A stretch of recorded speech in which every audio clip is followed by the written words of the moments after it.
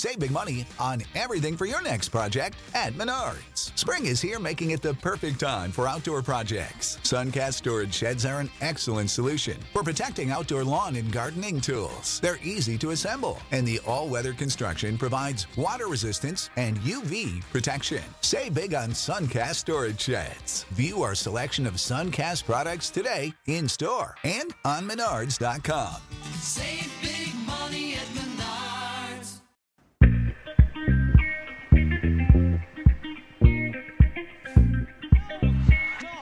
Somebody get a shot up at the buzzer. It's good.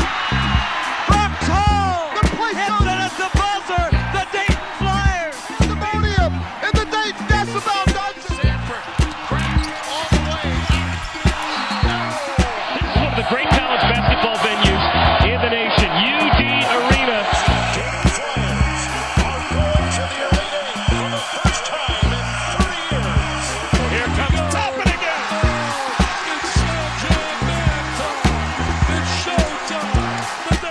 You're listening to Talking Out Loud, still the number one podcast in the Atlantic 10 and among Dayton Flyers basketball fans everywhere. The only podcast on the internet consistently reminding you to wear red and be loud.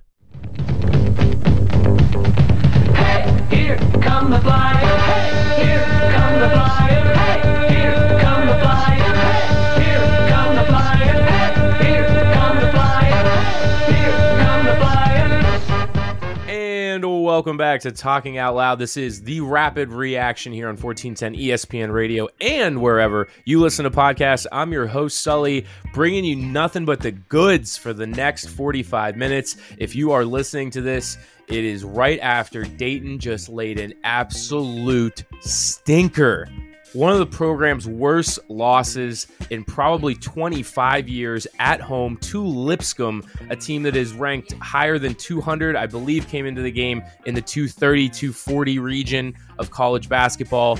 There's 358 teams. You can do the math. That's not too good. Dayton's a loser, 78 to 59. 78 to 59 after losing a close one to UMass Lowell last Saturday.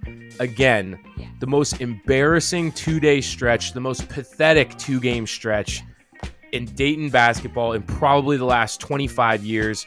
We are at the point where we are skipping the Brian Gregory era, and we are going back to the early Oliver Purnell days, to possibly the Jim O'Brien years, to witness this amount of stink and two losses back-to-back that were this bad at home in the non-conference.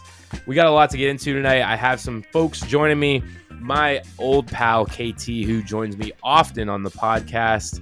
KT, initial thought here on the rapid reaction after you just watched Dayton lose to Lipscomb by 19 points. I know a lot of current students listen to this, so I need a favor from all of them to go to UD Chapel for the 6 a.m. Mass tomorrow morning. Like, I need that line down to like Brown Street because we got nothing left but to just look up and ask God to save us, to spare us. I don't know what else to do, Sully. It's going to be a long year. It's not just me and KT today. I also brought our friend, Matt Ryan. He goes by Stat Matt around here. Usually has the numbers. Today he's here to just talk about what we just witnessed again, Dayton, a 19-point loser. Matt, great to have you on the program, man. What are you thinking right now? I mean, this is truly a low point for Dayton basketball right now. It's a dark day. I've been a student since 2005, graduate now, and I can't think of a lower point for Dayton basketball, for the university, the athletics. It's really just embarrassing. It is. That's where we'll start tonight for all listeners out there. And again, thank you for joining the program. If you are listening on the podcast feed or 1410 ESPN Radio, great to have you because we're here to commiserate. We're here to talk around the virtual campfire, the radio campfire, if you will. Last year I was pretty angry with the state of the program and where things went in year two. The obvious excuse was, well, it's a COVID year. I immediately dismissed that because every other team in the country was dealing with the exact same circumstances. But more so last year, guys, I started to see that the program was not headed in the right direction. Last year's team had, three seniors that kind of stirred the drink. and they played very uninspired, very boring basketball, very unorganized basketball, and they won a lot of games because of the talent of those three seniors and not necessarily because of anything that was drawn up coaching-wise or outplaying the opponent. It was basically just based on talent. And that was concerning last year. After the 2020 year, you certainly knew that we were going to take a step down, but I think a lot of people started to be concerned by what they saw on offense, the lack of production, the lack of organization in the offense. And you thought, well, we can turn the page this year and we can start fresh. And then all the offseason, it was like, well, we have a lot of talent on this roster. If only Anthony Grant can put it together. And for years here on this program, what we said is the goal for Anthony Grant is to get so much talent that it will overcome his coaching deficiencies. His coaching deficiencies are obvious, and they are many. We've gone into them on this program many times. His in-game coaching is simply lacking. It's just not any good. In the 2020 year, he didn't have to do a lot of it because the team was not in a lot of close games. Can I ask a question? Go ahead. One question. Because I'm still just in a state of awe. Mind you, we record this like a half hour after the game ends. It's fresh. It's fresh. Yeah. Yep. Just my quick question. I don't want to interrupt your flow. I love it. Were there really 3 timeouts on the scoreboard for us at the end of that game? There was. So thank you for bringing up. Was that an error on the scoreboard? Was my TV wrong? That's a very important point. Were we down 20 and didn't stop ever? I don't know if I saw something wrong. I'm just asking for it to be clarified. That's all. That is correct. So in speaking about AG's coaching deficiencies, none are more obvious than his lack of timeouts or lack of taking timeouts. That's been well documented year after year. For some reason, Anthony Grant just does not believe in the power of taking a timeout and stopping the flow of the game. Now, putting aside, Lipscomb used that tonight to their advantage multiple times to cut off Dayton runs, quiet the crowd down. Then they came back out and scored points every single time they took a timeout in the second half. So they were properly utilized. So again, going into this season, you said, well, if Dayton can get enough talent to overcome the deficiencies of Anthony Grant, that's how they won in 2020. They had so much talent, so much senior leadership. All of that talent overcame what AG is not good at, and that is coaching and making adjustments in the game. We're just talking about in the game, okay? So all I heard all season, we did on this program, was that the expectations from the program all the way down, the school administration, athletic department, all the way down, is that Dayton's going to play for an at-large bid and that they are going to contend for a conference title year in, year out. We bring recruiting classes in, we bring talent in to serve that purpose. That's what we were told, okay? Now we are, I can't believe this, we are less than 10 days into the Dayton Flyers season. The at-large hopes are completely gone. The season is completely over in regards to getting to the NCAA tournament on an at-large bid, and Dayton is 1-2 for their first time since the 2004-2005 season. Jesus I want Christ. to properly outlay all of this to start the program tonight to say, if you were a person that went into the season and said, we have a lot of talent on paper, man, do we have a lot of talent. We got dudes, but they're young. Sure, and I will accept that this team is a little young, not a lot young. The starting lineup tonight had 2 guys that have played 2 years of college basketball. They had 2 guys that have 1 year of experience, and they had 1 true freshman, Deron Holmes. That doesn't sound like a team that's really all that young to me, but sure, I can hand wave that. That's totally fine. Okay, so here we are tonight, Dayton fans, and I'm going to let Matt go first. Where we are tonight is that all of that talent, coached by Anthony Grant, is now 1-2, and they have taken losses to Lipscomb and UMass Lowell, teams that are ranked 230 and 249. They lost both of those games at home, and they are, again, the worst back-to-back losses for the program in over 25 years.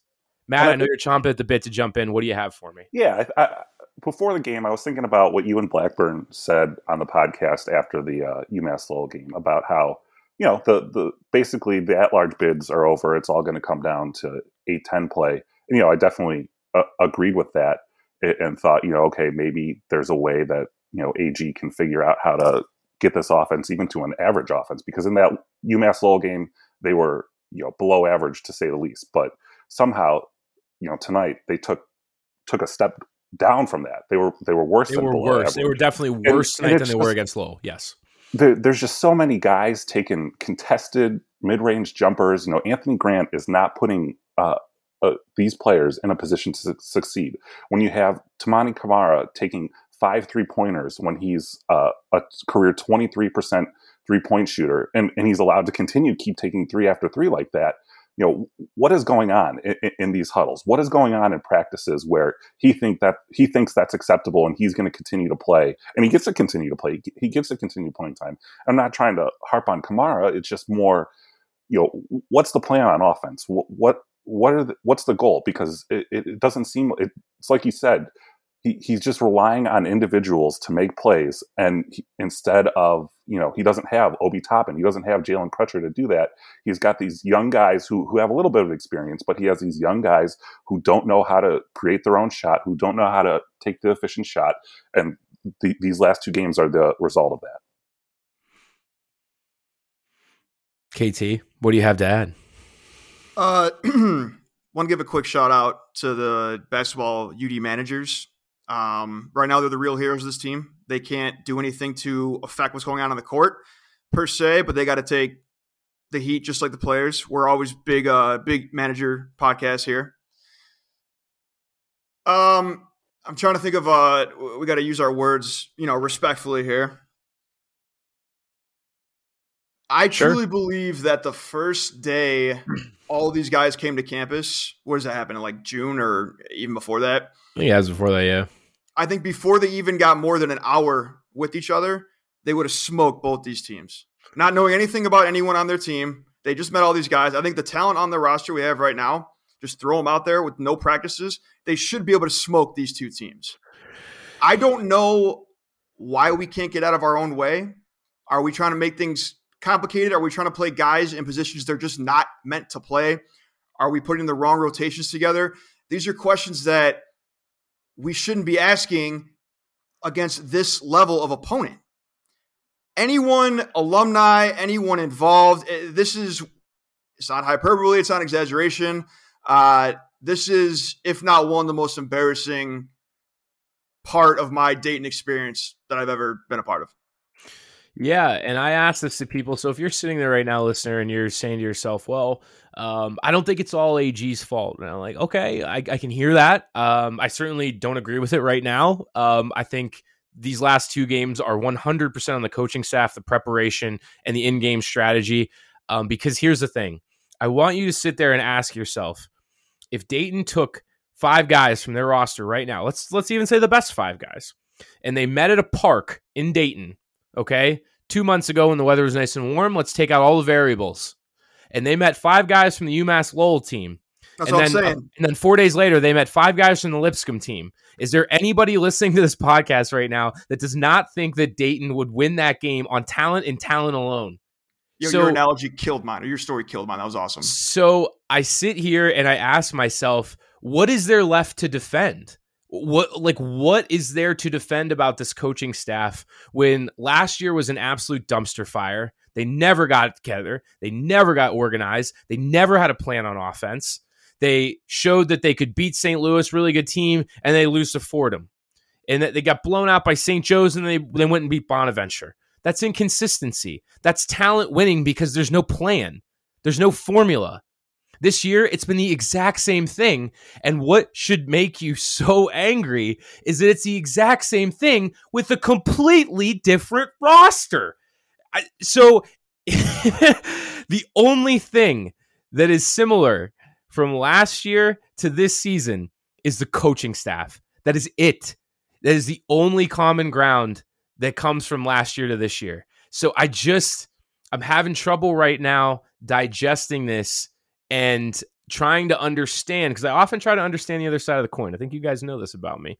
I'm trying to understand what the argument is to say, oh, it's no big deal. These guys will figure it out. First of all, there's nothing to figure out. The season is now over. We're playing for an NIT bid at best and 3 days in Brooklyn. That is extremely sad to me. Out of the question at this point now, too. Yeah, it's and again, and before I kick it over to the guys, the most Dayton sentiment I can possibly think of right now is that there are people that are sitting there going, well, maybe we can win the A10 tournament, something that we also haven't done in over 20 years. So this is an honest to God low point for the program, and I really didn't think it would ever get this low under Anthony Grant. But here we are. Here we are, fellas. Yeah, and With the excuses for Anthony Grant, they contradict themselves. If you're saying it's a young, inexperienced team, well, that's when you need your coaches to handhold your team and basically, make everything easy for them. And that's just not happening right now for Dayton. On offense, it's a struggle. Defense, the first 2 games, they were okay, but tonight they just got tore apart by a better game plan that just destroyed Dayton's defense.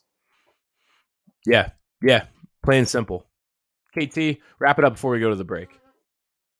Anyone who thought they had an argument after the UMass Lowell game, all right, you can chalk it up to it is a brand new team. Weird stuff happens. Yeah. No one has any argument to the alternative that this is a total dumpster fire right now. When you put up a 20-point stinker to Lipscomb, give me that one more time. Lipscomb. 4 days later. All right. There's no more argument. This is we got dark days are ahead, folks. Commercial. Dark days are ahead, and that's a great time to go to commercial. You are listening to the Rapid Reaction after Dayton again, an embarrassing loser to Lipscomb, 78-59. This is the Rapid Reaction podcast, available wherever you do listen to podcasts here on Talking Out Loud and 1410 ESPN Radio in Dayton.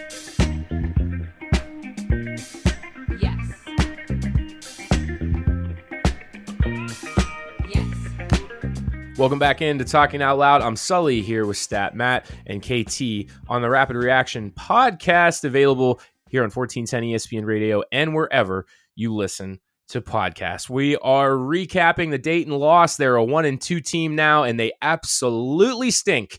They lost a 19-point just stinker. I guess stinker is the word of the day.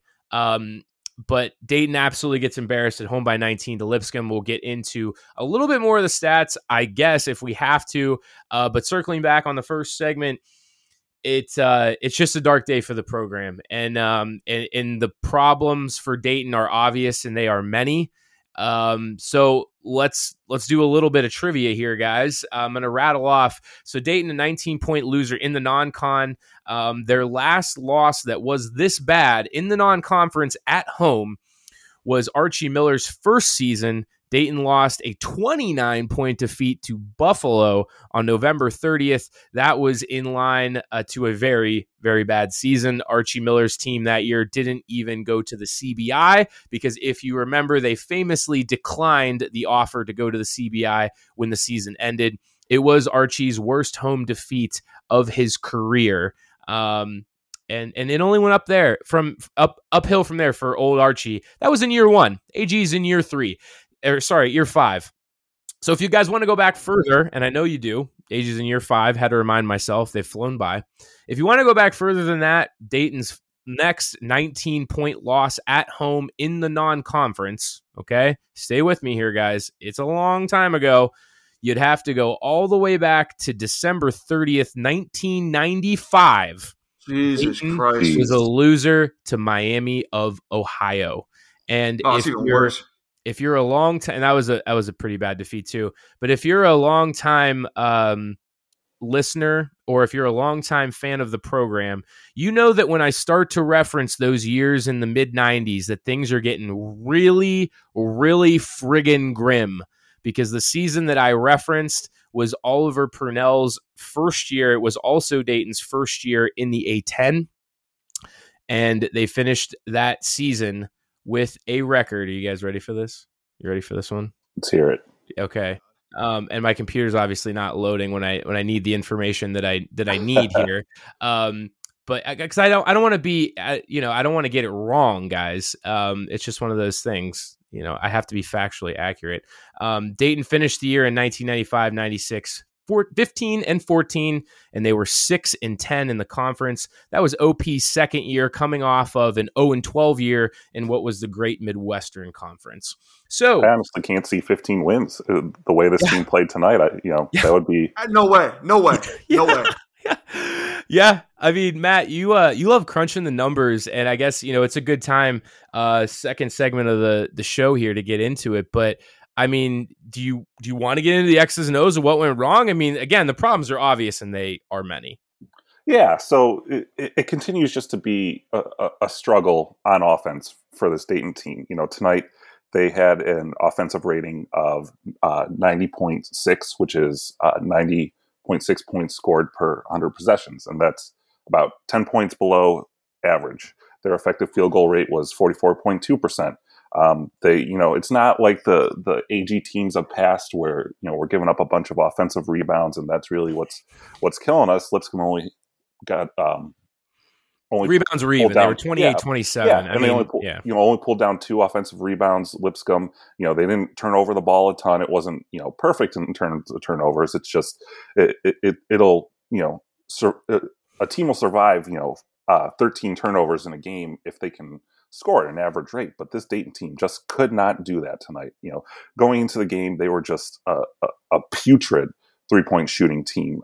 They were still shooting, still are. That's not getting better, man. No, they still are. They were bad before, and they shot 28.6% tonight. And it's just, like I mentioned in the first segment, Kamara shooting 6, making 1. That's not going to, do very much. Amzil shooting 7, hitting 2. That's going to kill you.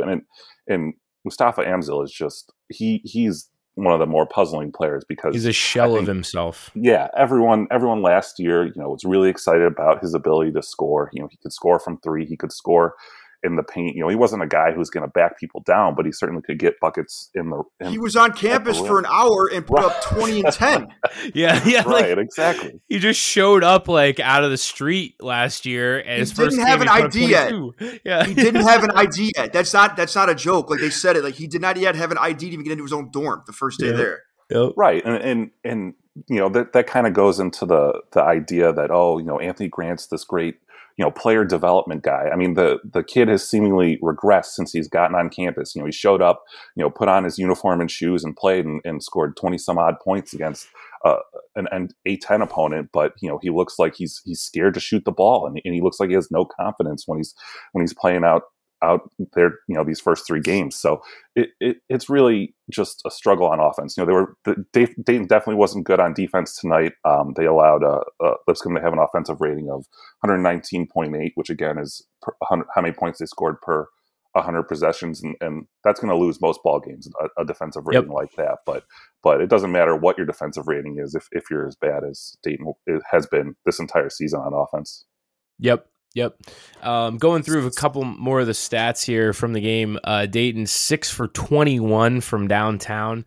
And Jesus. And guys, what's even worse than that? We've had teams that have been 6 for 21 from downtown. I mean, believe you me, we've watched really bad shooting Dayton teams, right? But what continues to puzzle me, and this happened in the first 2 games as well. Again, nothing has changed from day 1, minute 1. I mean, this team has been the exact same. They haven't changed anything. What concerns me more is that non-3-point shooting field goals, Dayton was 14 for 31. I mean, what the hell are they doing from 2-point? I mean, this team has missed more bunnies and more baskets under the rim than any Dayton team I can ever remember. And I'm talking about within 5 feet of the hoop. Dayton was in the first half against UMass Lowell, or I believe this was the UIC game. I believe they were 2 for 13 from 2-point range. I mean, that is way more concerning for me. You have a night where you're going to brick them out. You have a night when guys are just cold. It happens. But for this team to consistently keep being under 50% for their 2-point percentage, I mean, that used to be a staple of the only thing you could count on from Anthony Grant offensively, is that we were going to get easy 2-point buckets, and the field goal percentages inside the arc were going to be efficient, and they were going to be high. I think everybody can agree with that year over year. Even the year we were really bad, the first AG year, Josh Cunningham and Obi, I mean, this was 2019 I'm talking about. Those guys were top 5 in the country at 2-point field goal percentage. So that's the thing that really puzzles me the most. The fact that they couldn't get Deron Holmes involved on offense at all. He was 1 for 6 from the field. He had 2 points, 17 minutes. I mean, he was largely ineffective on the offense. And as good as his offense, or as bad as his offense has been, that's how good his defense has been, which again, it just, there's so many questions. I mean, you could look at a multitude of things on this stat sheet after a defeat like this and be like, what is going on with this team? because there's nothing here that points to a team that has any idea who they are. Is this a game of hot potato again, like it was last season, where nobody wants the ball and no one wants to shoot the ball? Because there are people saying that the last game, assistant coaches were literally, allegedly screaming out on the floor to shoot the ball because no one was shooting. And you look tonight, people just wanted, they get it, they want to get rid of it right away. Yeah, just help me. Are we seeing the hot potato game again like last year? Yeah, and I think definitely there's just no one that feels confident in taking the shot. Even last year, it certainly wasn't pretty at all times, but Dayton was, one of the more efficient offenses in the country. They were 77th in KenPom in their offensive rating, but they had Jalen Crutcher and Evie Watson there to bail them out. They still played at a similar pace. It was slow. It definitely wasn't up tempo any of the years that Anthony Grant's been there, but you knew that you had the bailout of Jalen and Ibby to score a basket. And then this year there's just, they're going to drain the clock. They don't really know. They can't get an easy shot. Anthony Grant's offense doesn't allow that. And they have to force up a tough shot, tough contested jumper that just isn't working. And it's not going to work, it's not going to work more often than not. One more thing real quick, Sully. Kind of off topic, but not really. As we continue to grow the podcast and get new listeners all the time, want people to know that Stat Matt, he's the one behind all the statistical write-ups on the BlackburnReview.com Dayton basketball website. He's not just some dude yelling numbers into the void. This dude knows what he's talking about. He lives and breathes stats, hence Stat Matt. So I just want to make sure people know that what he's saying holds a lot of weight to it. That's precisely right. And going back even further, and again, just outlining kind of how bad things are currently. This is Dayton's first 1-2 start since the 2004-2005 year.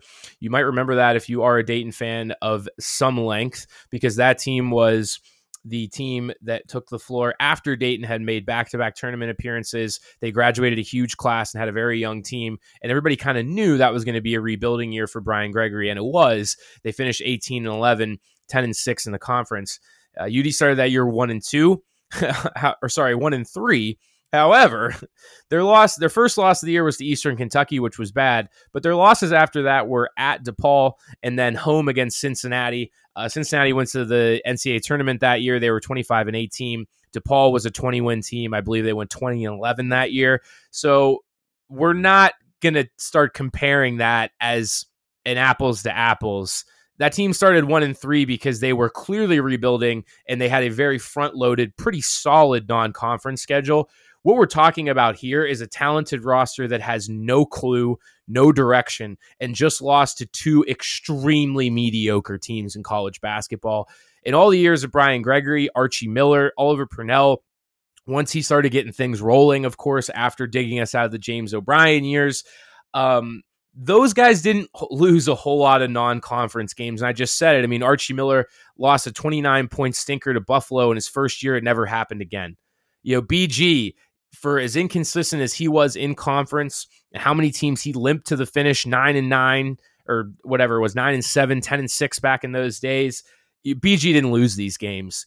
BG won the games that we were supposed to win at home. We protected the home floor. And now the home floor of Dayton Arena doesn't mean diddly. It literally doesn't mean anything. The fact that I was sitting on my computer this afternoon and I said, boy, I don't have a good feeling about this game. It could go either way. Against Lipscomb.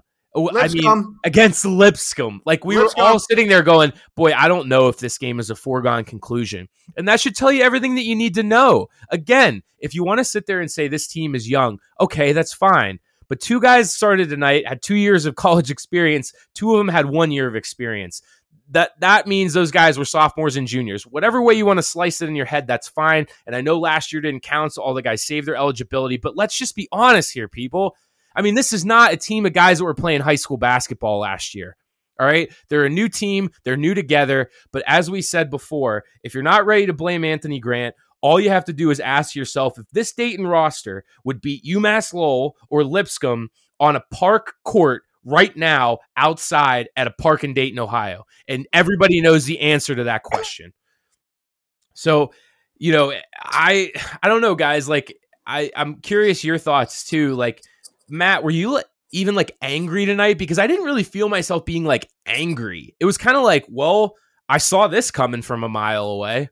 Yeah, like you, I had a bad feeling. I put out the numbers comparing Dayton and Lipscomb's season and seeing their 3-point shooting percentage. It definitely had me worried.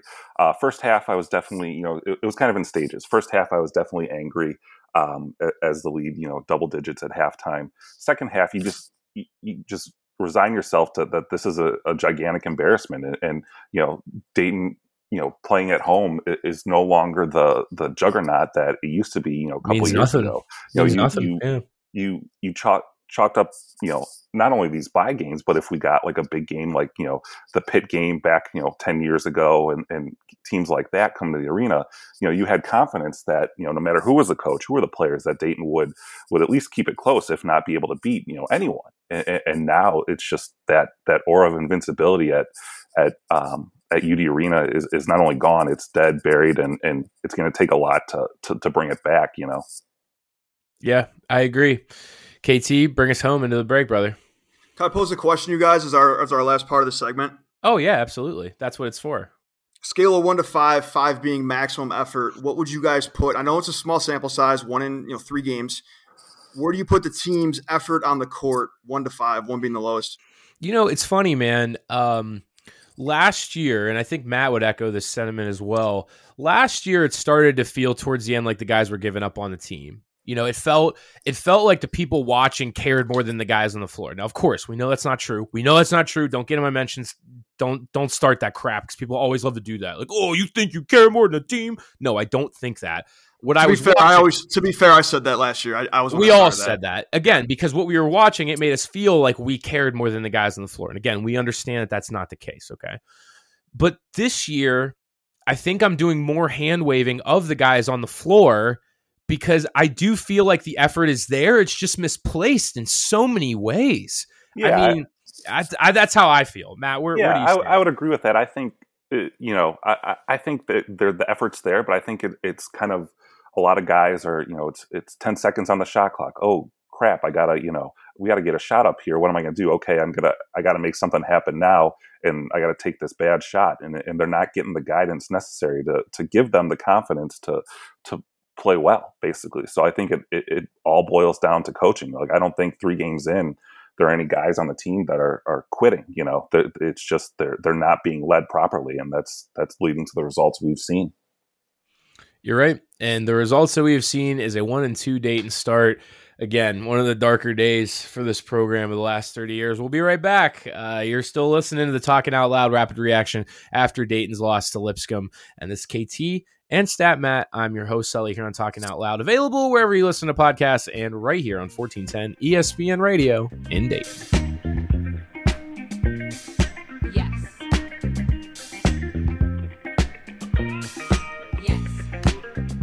And welcome back to the final segment here of Talking Out Loud. I'm Sully here again with Stat Matt and KT, and you're listening maybe on the podcast feed, but specifically we thank the people listening on 1410 ESPN Radio right here in Dayton, Ohio. Again, closing out the show, wrapping up 78-59. Flyers are losers at UD Arena. Their worst defeat since falling by 29 points to Buffalo in Archie Miller's first year, and a worst defeat in the non-conference. Before that, you'd have to go all the way back to 1995, and we won't do that again because rehashing just too painful. Guys, today, let's say going into the game today, last week, from Saturday on, I think there was a lot of conversation about Anthony Grant. Like, where can he take this program? Why are they failing so much? What does the future look like? But I have a really pointed question to ask you because I asked a couple of friends that are University of Dayton grads just 2 days ago, and this, with how embarrassing this is, and with where this season is now headed, which again is nowhere because they can't get an at-large bid. How bad would this season have to be for Dayton to move on from Grant? Matt, I'll let you start on that one. How bad would this season really have to be? Because I don't think that they would. I really do not think any amount of stink would force Dayton to make that decision. I mean, we're on that path. losing are. by losing by nearly by 20 to Lipscomb, to an Atlantic Sun team at the arena. I mean, that's just unacceptable. The UMass Lowell game was unacceptable. This is unacceptable on a whole different level, a new level. What I think about is, while Dayton was defecating themselves tonight at the arena, George Mason beat Maryland at Maryland, and I don't think Maryland's the best team in the world. They're a Big Ten team. It's a good win for Mason at Maryland, but it kind of just shows that with a hard reset like George Mason had this offseason, with the transfer portal kind of what it is now these days, and if you can keep guys like Deron Holmes and Malachi Smith from leaving if Grant left, it's not unheard of to rebuild quickly if it did get to the point where Grant was let go. So I think it's really looking bad. There really has to be a dramatic turnaround for hard questions not to be asked of Anthony Grant by the school. I would have to agree. KT, where do you stand on that? I mean, how bad would this year have to get for Dayton to move on from Grant?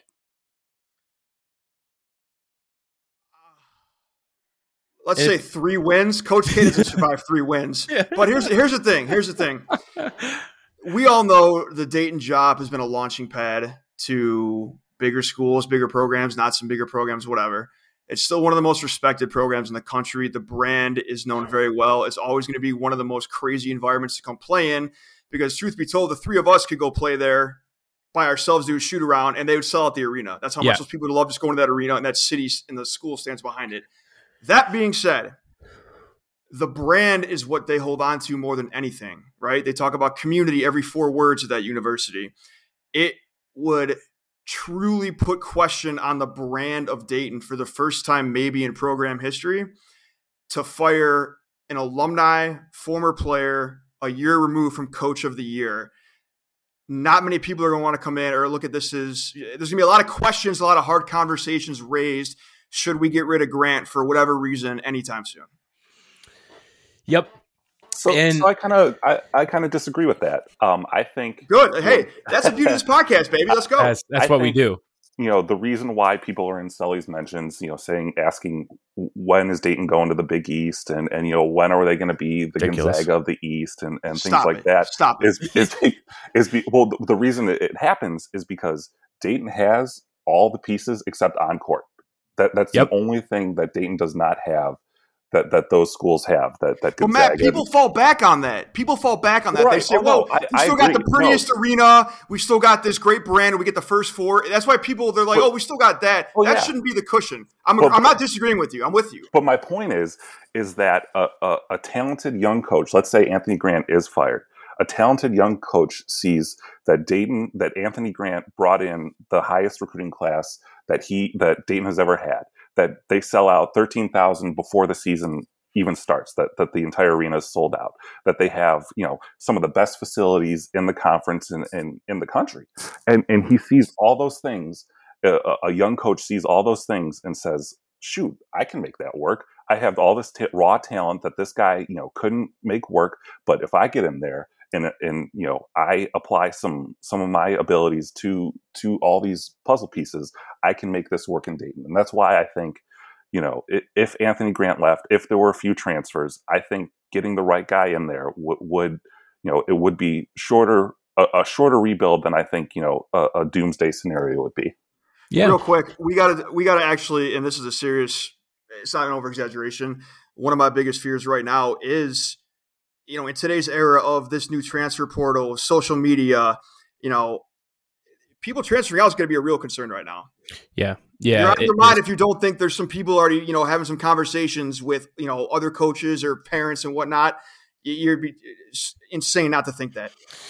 Yeah. Need Brian Roberts in the field house to up those NIL checks please come on. B-Rob, come on and talk to people. That doesn't happen, We need better NIL deals. And most people that listen to this show are pretty intertwined with the program. And I think there's a general understanding from everybody for some reason, and I really don't know the answer to this, but for some reason, students don't feel this way. It's the darndest thing, guys.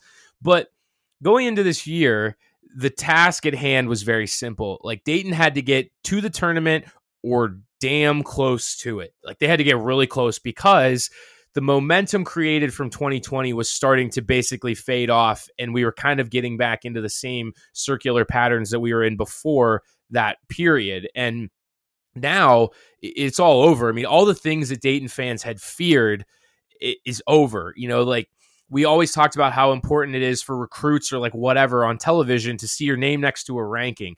We talk about how important it is for national writers, national media to perceive your program to be strong. And now all that goodwill is starting to wear off. And again, I don't know why like newer fans don't get this or like the concept is lost on them. But like Archie Miller did something. He took Dayton to the tournament 4 years in a row that was never done before.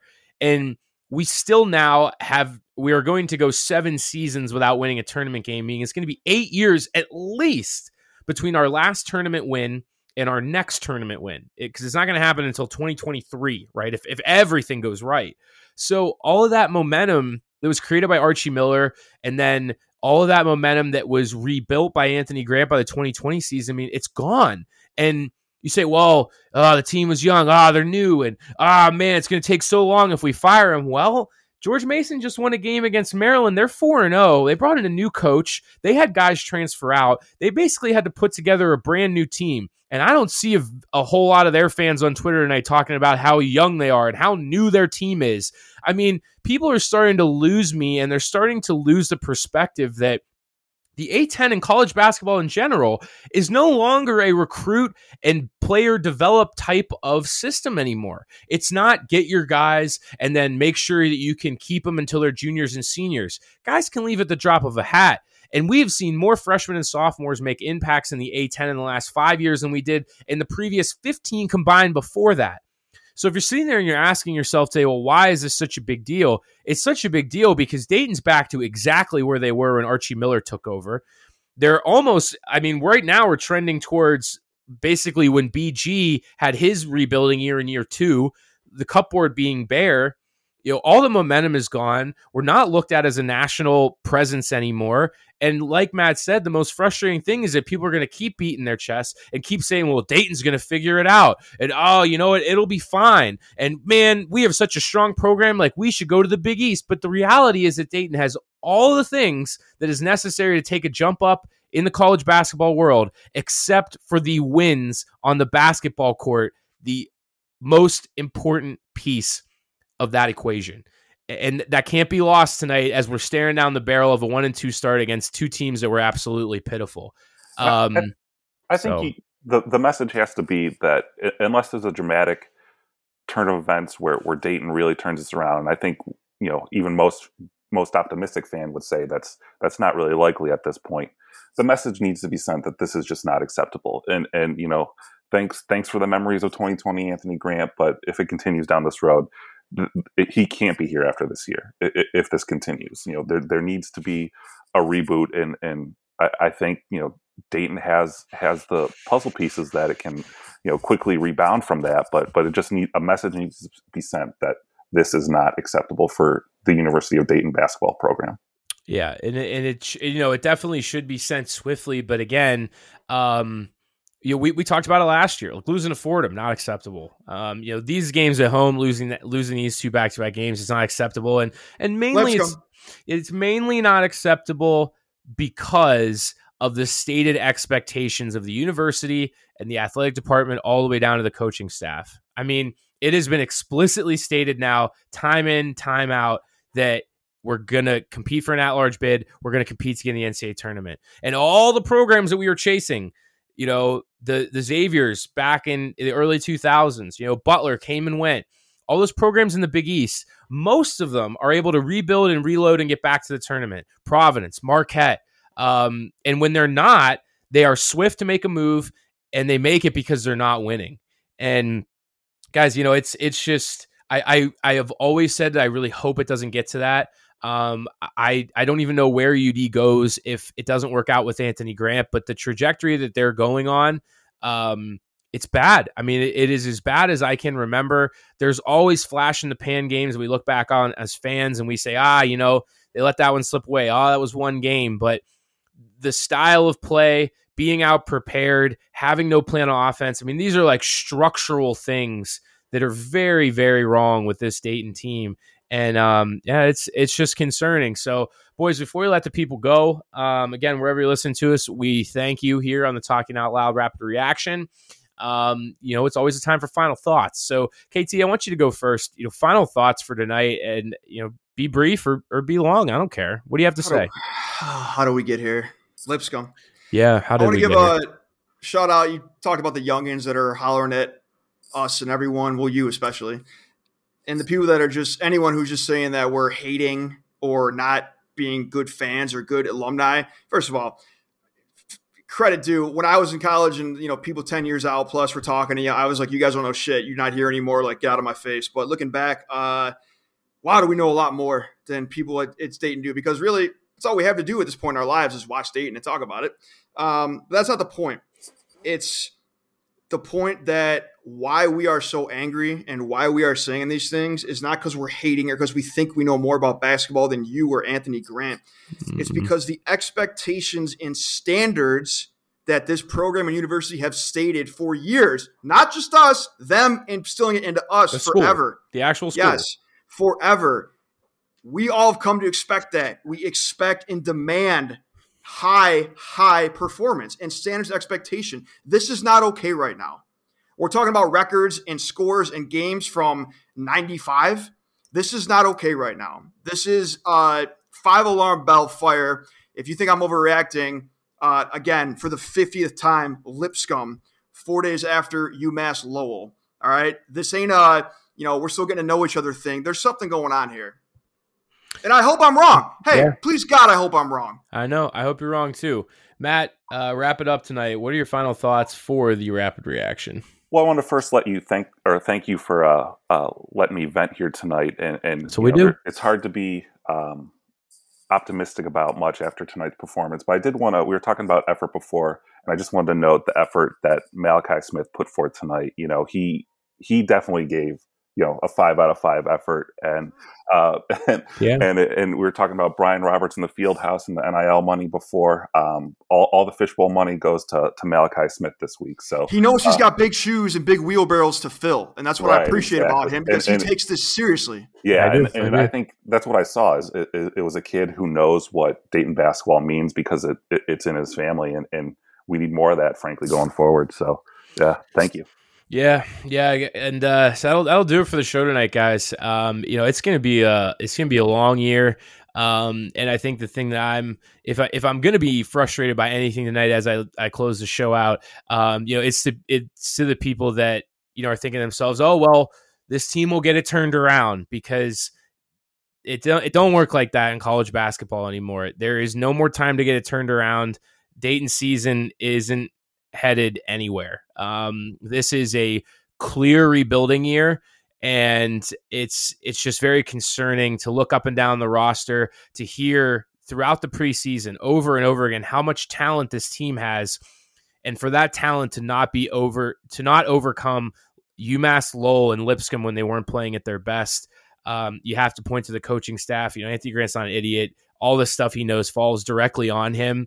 But now the question is, how much worse is it going to get before the end of the year? So we'll be here with you. We do rapid reactions. We're probably not going to do one for this coming Saturday. We'll take the weekend off, see if the Flyers can right the ship.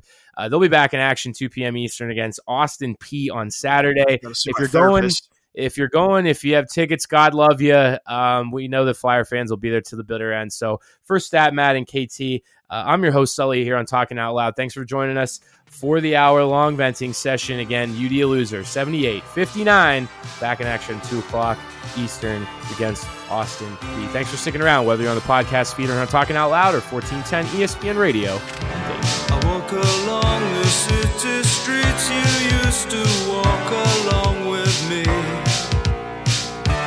and every step I take reminds me of just how we used to be. Well, how can I forget you, girl? And there is always something there to remind me. Always something there to remind me. shadows fall, I pass a small cafe where we would dance at night. And I can't help recalling how it felt to kiss and hold you tight. Oh, how can I forget you, girl, when there is always something there to remind me. Always something there to remind me. I was born to love her, and I will never be free. You'll always be a part of me. Wow, wow, wow.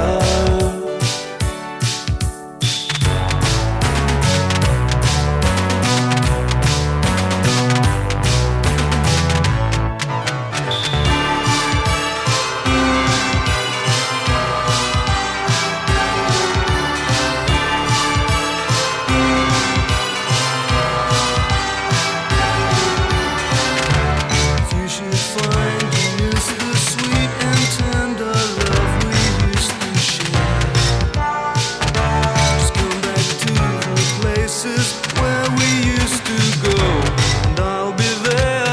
Oh, how can I forget you, girl, when there is always something there to remind me. Always something there to remind me. I was born to love her, and I will never be free. You'll always be a part of me, 'cause there is always something there to remind me. Always something there to remind me. Always something there to remind me. Always something there to remind me. Always something there to remind me. Always something there to remind me. Always something there to remind me. Always something there to remind me.